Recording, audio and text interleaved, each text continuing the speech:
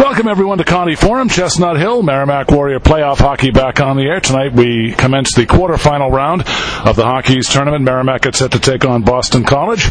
Joining us, as he always does, the head coach of the Merrimack Warriors, Mark Dennehy. And Mark, you're coming off a big win Saturday night over there in Lowell, a 3-2 win, a game which saw Lowell really come hard in that third period. You weathered the storm, and then Jace Hennig with a big goal to win it.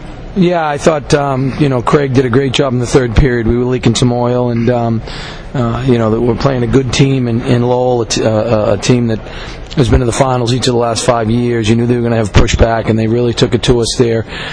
We managed to get out of the third and take a deep breath and reorganize, and thought we did a real good job in overtime. So 2 hard-fought games. Either team could have won.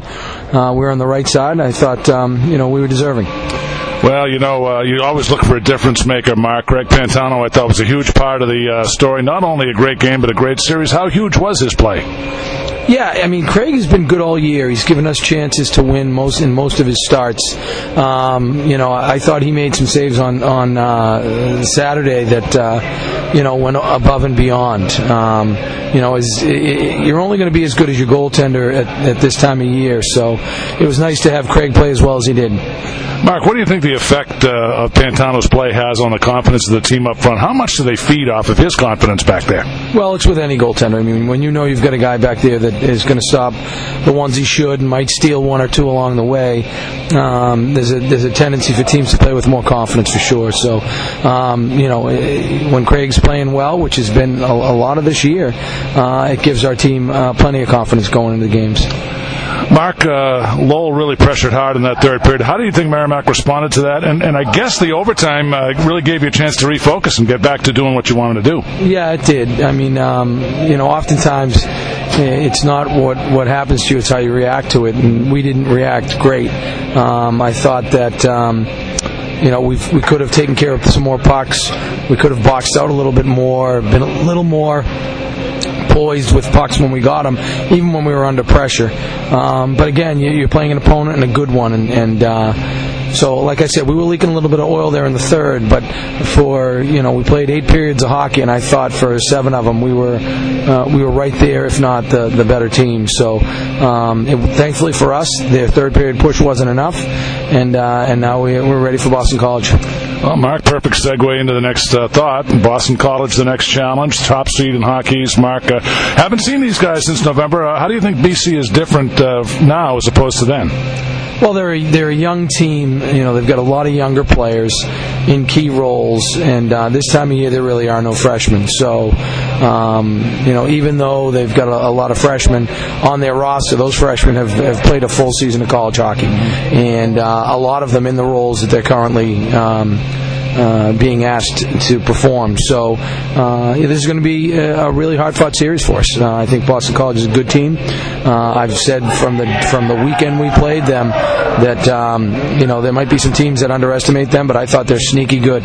They've got a number of draft picks. They might not be first-round draft picks, but these are really good college hockey players, and I thought they were as good a transitioning team as we played all year.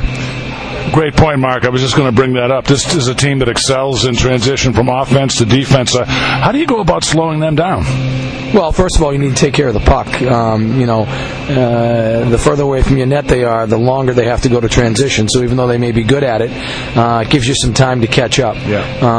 That's one for sure. If you have the puck, and you're on the offensive side of it, then again, it's hard to score goals when the other team has the puck. So we want to make sure that we're being aggressive too, and that we're when we have the puck, we're attacking. And then, you know what? You need to be really diligent. When pucks do turn over, you got to get on your horse. You got to get back. And how we track back into the zone is going to have a lot to do with any success we have this weekend.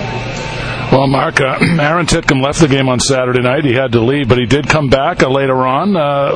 What caused him to leave, and how's he doing today? He's okay.